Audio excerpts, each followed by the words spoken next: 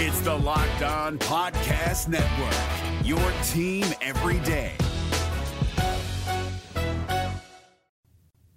You may hear some Auburn fans brag about the latest transfer addition for the Tigers, but can he make an impact on this team in 2022? Well, Zach, I actually just finished crushing some chicken farm, and I am freaking ready to rock and roll. You are Locked On Auburn, your daily podcast on the Auburn Tigers. Part of the Locked On Podcast Network, your team every day. Yes, welcome on into Locked On Auburn, your daily Auburn Tigers podcast. I'm your host, Zach Blackerby, and thank you so much for making Locked On Auburn your first listen every single day. Today's episode is brought to you by BetOnline. BetOnline has you covered this season with more props, odds, and lines than ever before. BetOnline, where the game starts. Joining us as he does every Monday, Lindsey Crosby of Auburn Daily and the host of Locked On MLB Prospects. Lindsey, thankfully, before we recorded on this Father's Day, happy Father's Day to you and all of those fathers watching.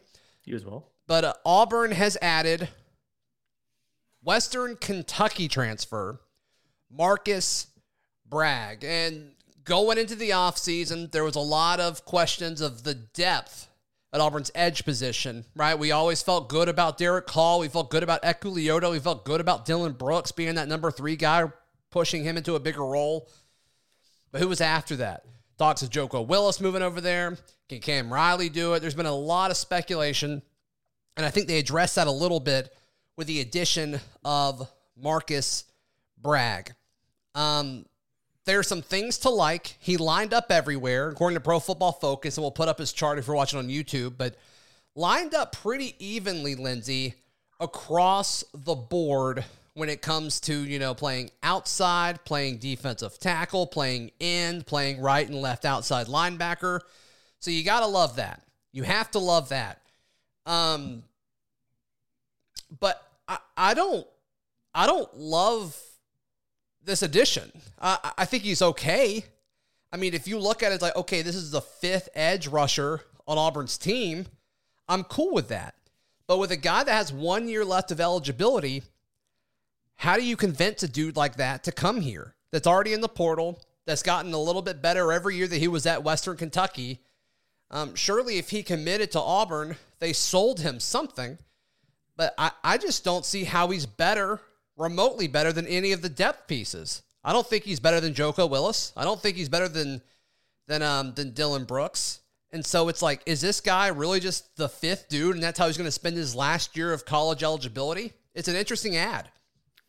Yeah, and when I think about it, kind of the thought process for me is, were they telling him he was going to be a position better than the 5th spot on the roster? Right. Knowing that once the season starts, that's it. He's not going to leave because it's his last year of eligibility. So is that something where he has a different understanding of what his role is than they do? I don't want to think that the coaches are fundamentally dishonest and would do that. Right. And so to me, it tells me that they either have to value his experience. Yeah. The fact that he has played for multiple seasons at the position when Joko Willis is moving from linebacker to edge and Dylan Brooks did not really have a role on the field last season. Redshirt freshman. Right. Yeah. Or they want the comfort of having the versatility all across the front. A guy they can put it linebacker, they can put it end. Yeah. They can play tackle. He even had 2 snaps at nose tackle. I mean, you could theoretically put him anywhere from gap to gap. I mean, from one edge of the defense to the other, and let him play. So there must be some sort of value that Brian Harsin sees there. There's always the possibility that maybe his girlfriend's here for pharmacy school, or vet school. There could be off the field things we don't know about, but it is an odd fit as far as why not take a dude that had multiple years of eligibility who you can coach up and get better. Yeah, I mean, to me, Lindsey, this addition seems like it seems similar to Auburn adding, the Memphis defensive lineman, Morris Joseph. Both of those guys, pretty versatile. I think Morris Joseph offers more of an immediate punch, which makes sense with a 1-year addition. And you're like Bragg, you're seeing him take that step forward, from a group of 5 school to a Power 5 school, specifically an SEC caliber school there. And so in most cases, you're going to see your role drop, but you get more opportunity because you're on a bigger stage. And so, but with his last year of eligibility, once again, like you nailed it, everybody's life situation is different. And we don't know everything going on in this kid's life. And I think, I mean, he makes Auburn's roster better because there's a ton of scholarships to go around. I just think it's interesting why you go out and get a guy who it's his last year of eligibility and his path to playing time just does not seem clear to me. Lindsay, there's a YouTube account. It's like Western Kentucky Archives, I think is the name of it. And he just archives games. And so I watched 3 games of just the defense. Even though the Patriots did draft Zappe, their quarterback, it was hard not to watch the offense there too, to see Mac Jones' backup. But I think, with what I saw, his first step is not that explosive. He was never the first guy off the ball. He was high. I mean, his pad level was just high. He got washed out and over pursued a lot on outside plays. And he was on the ground a lot.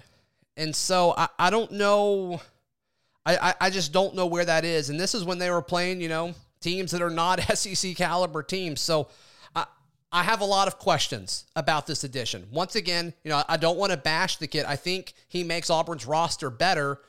I'm just confused as to why he did it. Why he's choosing to come here for his last year of eligibility.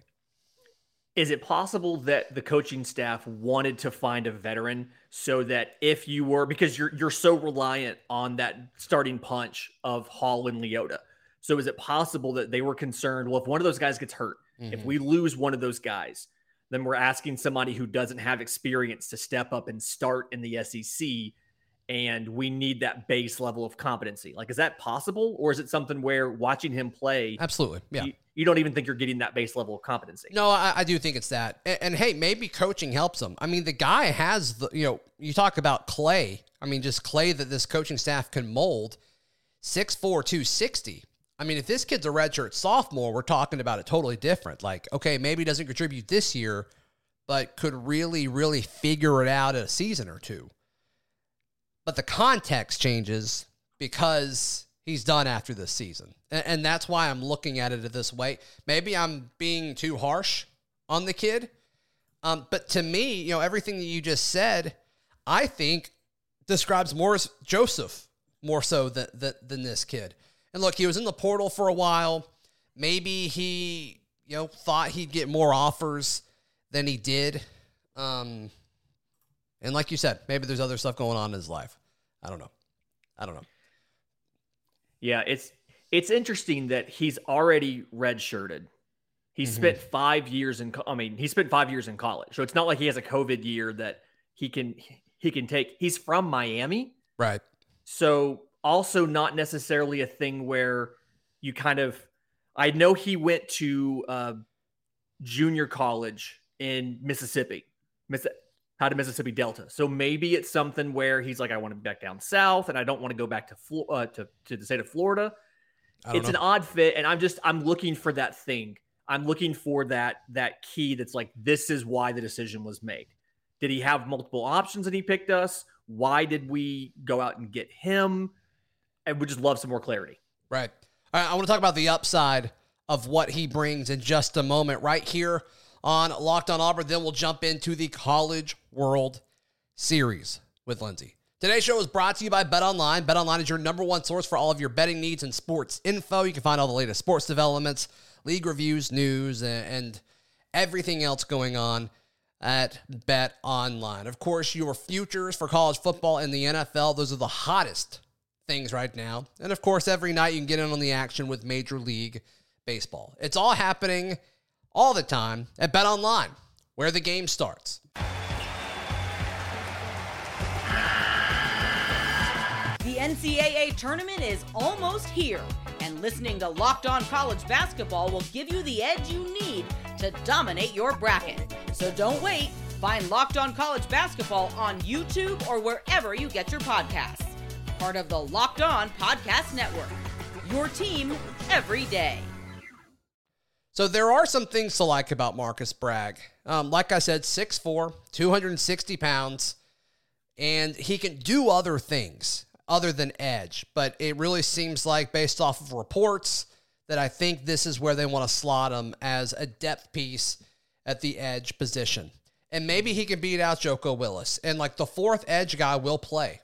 I think the fourth edge guy plays in this defense. I don't know how much. And obviously, God forbid something happened to Derek Hall or Eku Leota, then all of a sudden this is a totally different conversation, and it's good that he's on the field. I still think you could argue that you'd rather take the upside of somebody else than him, but I think Auburn fans will be glad that he's on the roster if that were the case. But, according to Pro Football Focus, his strongest thing was coverage. I don't know if that's how he'll be used, and I think it's a smaller sample size, but his coverage grade was 72.9. which is pretty good. His overall grade was just over a 67, looking at 2021. So that's something that's interesting, because you look at his size and it's like 6'4", 260. That doesn't scream like effective in coverage, but I like that. I like that I saw that. Yeah, it really kind of feels like a small sample size thing there. And totally. I was able to find, some quotes where he had talked to some folks and said that Rock Bellatoni had kind of told him that there's only two people that are really kind of in pin for playing time as far as Hall and Leota, and then everybody else is going to rotate in and get a lot of plays. Right. And so to me, the appeal for a Bragg to come to Auburn is a chance to play in, like you said, a bigger stage, a bigger scene against better opponents, put on some quality tape if he's trying to go to the next level after this last season. If he's taking his COVID year to try to improve, he's making a business decision here, kind of like Tony Fair did, kind of like a couple guys we've seen who have taken that final year of eligibility, transferred in to try to get some sort of tape against Power 5 teams to go pro. That's kind of what I think is happening, if I had to kind of guess here. Oh, it makes sense. And I do know that from what I've seen, I was looking at the roster and things like that. Dylan Brooks obviously is the third.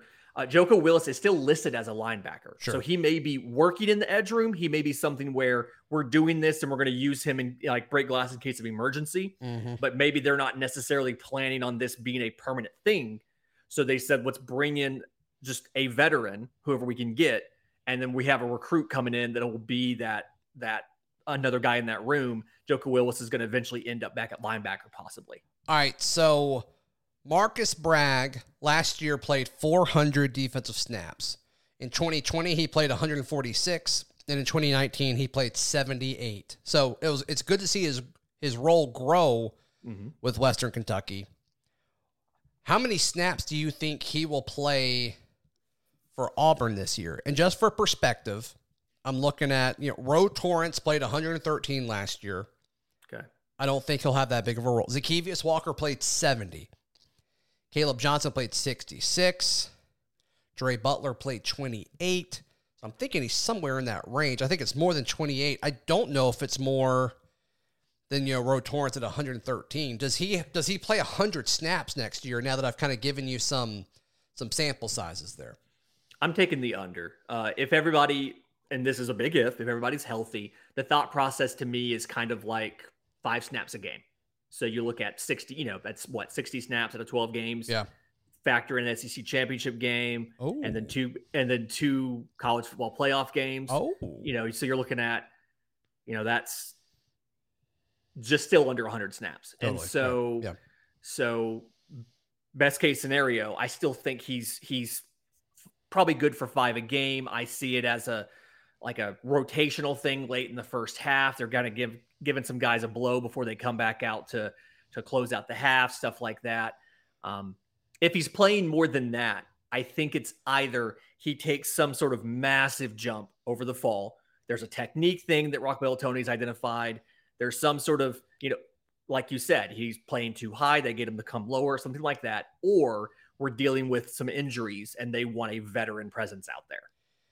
Yeah, and I'm not alone in this opinion, right? Like, I don't want y'all to think that I'm just some negative Nancy for all of this. Cole Pinkston, I thought I had his article pulled up. I do not. But, he always does a great film breakdown of, when guys commit.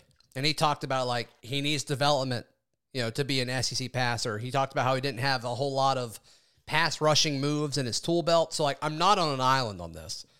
But, Lindsay, I think this opens up, and I don't want to get too in-depth in this, but I think it's interesting to talk about. This is an example where I don't know if the portal helps this kid. And once again, I don't know this kid's personal situation. I have no idea. Right. Maybe his goal was just to get on an SEC roster. And if that's the case, props to him. He makes this roster better. I cannot stress that enough. But I mean, he was a solid player for Western Kentucky. And it's this need just to enter the portal because you feel like there's something better and the grass is always greener. I mean, you're seeing a lot of really solid players that were really key contributors for these smaller schools sitting in the portal, and their situation doesn't get better. And once again, it varies from person to person and what they want and what their goals are. But I hope this helps them. I really, really hope it helps them. Yeah, this is the flip side of the portal that folks don't talk about, is how there's so many players that enter the portal and don't find a home. Right. Or they find a home and it ends up not being a better situation than what they left. And obviously, like you said, a lot of players leave for reasons that are not strictly football related. Right. They need to get back to home. They're a Justin Powell just trying to collect every school in the country. There's different reasons why guys transfer. Yeah. But if he's transferring for football reasons to try to it's an odd decision to make. It really is. And it's something where I think that's the part that we miss about the transfer portal, is it's not always the best thing. We've heard some coaches say that, but the coaches that say that are typically saying that from the perspective of they want to get rid of the transfer portal. We can kind of sit back from the outside and say, no, they're right. It's not always the best situation. Kind of given what we know about him, I don't know if he's going to get enough chances to put plays on film to be an NFL prospect. Yeah. I mean, right. He's not. And like you said, maybe he just wants to be in the SEC. I think him getting another 400 snaps at Western Kentucky would help him get to the league faster. But maybe he can come in and really impress and find a way to be the third pass rusher. That'd be huge for him. It'd be huge for Auburn. We're all rooting for him. This is what Cole Pinkston said at auburnlive.com. Even though he played all along the defensive line, the Florida native will probably stay at the stand-up edge spot to add depth. He doesn't have a full arsenal of pass rushing moves, but rather uses his bigger body to collapse the pocket with power. He sometimes didn't have success with this. It could be something that hinders him when moving into the SEC level. So, just alter expectations. I think Auburn should still go out and find an edge that they just like the kid's traits, that's a redshirt freshman or a redshirt sophomore that can come in. Because the big question, this addresses the issue of depth in 2022, Lindsay, but the bigger issue in the trenches on both sides of the football is after this season. Right. 2023. Yeah. After this season. And so, you're losing Eku and Derek Hall after this year, and you will also lose Marcus Bragg, and you will also lose guys like Colby Wooden and Morris Joseph and Marquise Burks. And so this addition doesn't really help that. So just something to keep in mind there. All right. The Auburn Tigers continue their run in the College World Series later today as they take on Stanford Monday afternoon. We touch on that in just a moment, right here on Locked On Auburn.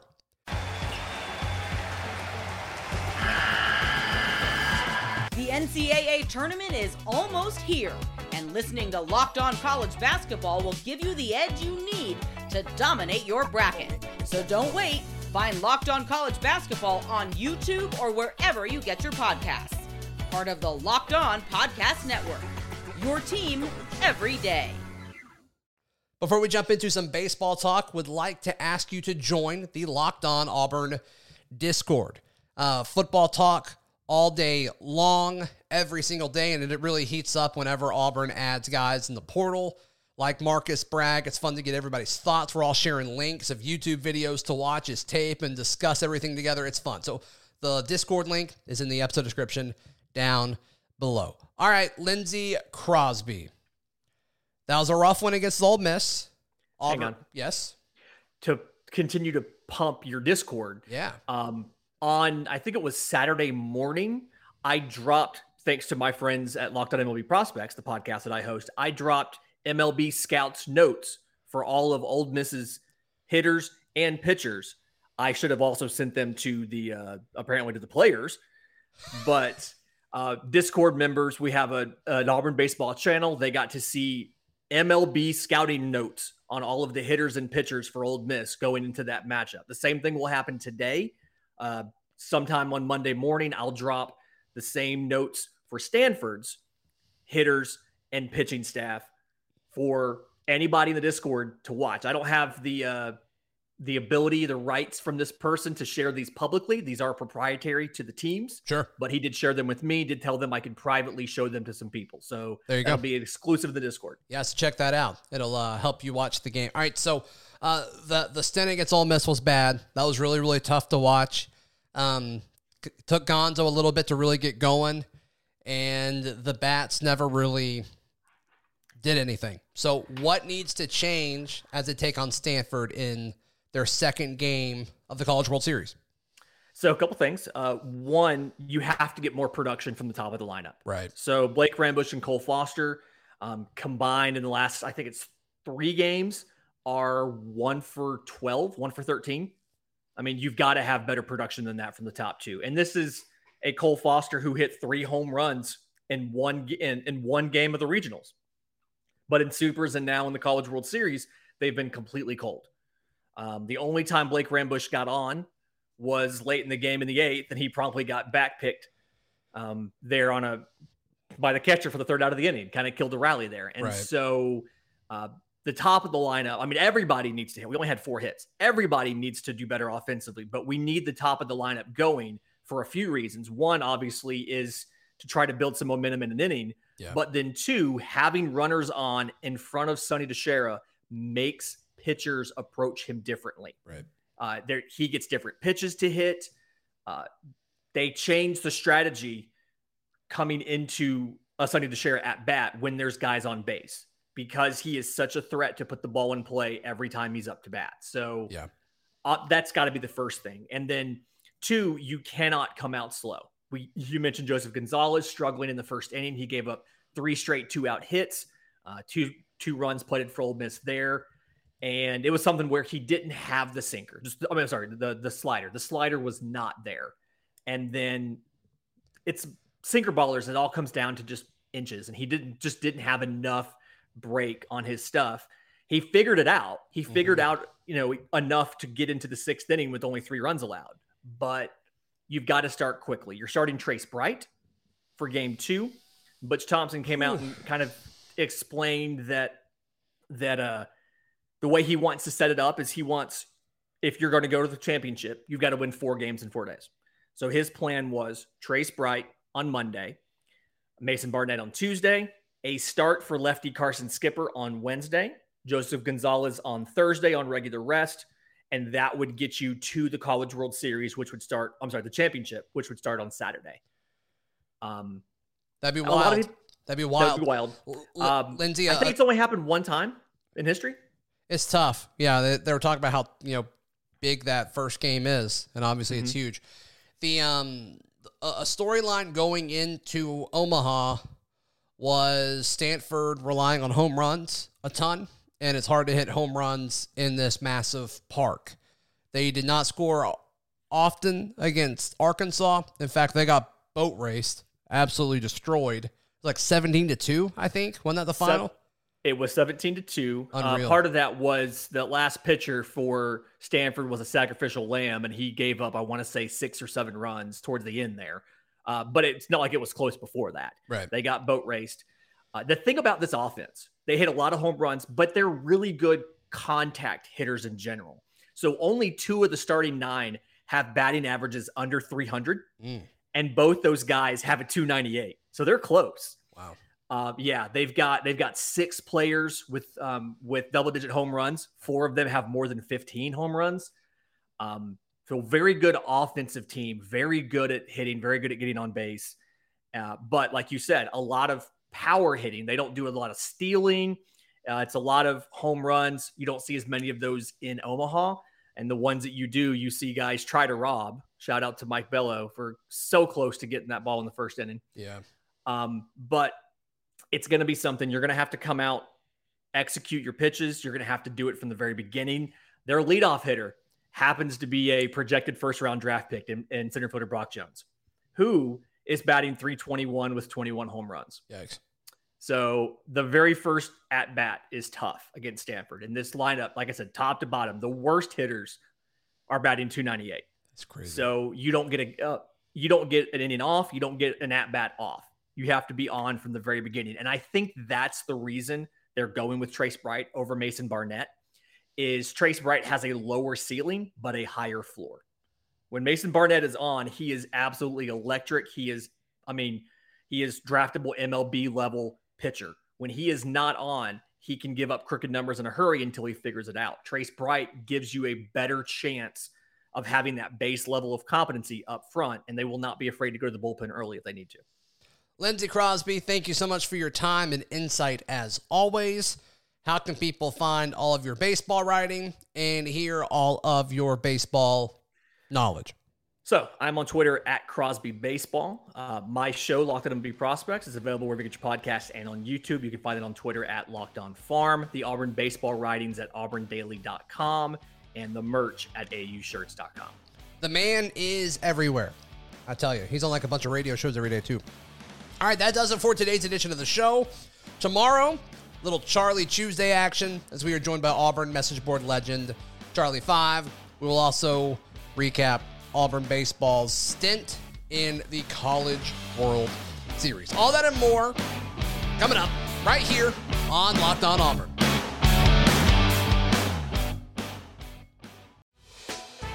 Hey, Prime members, you can listen to this Locked On podcast ad-free on Amazon Music. Download the Amazon Music app today.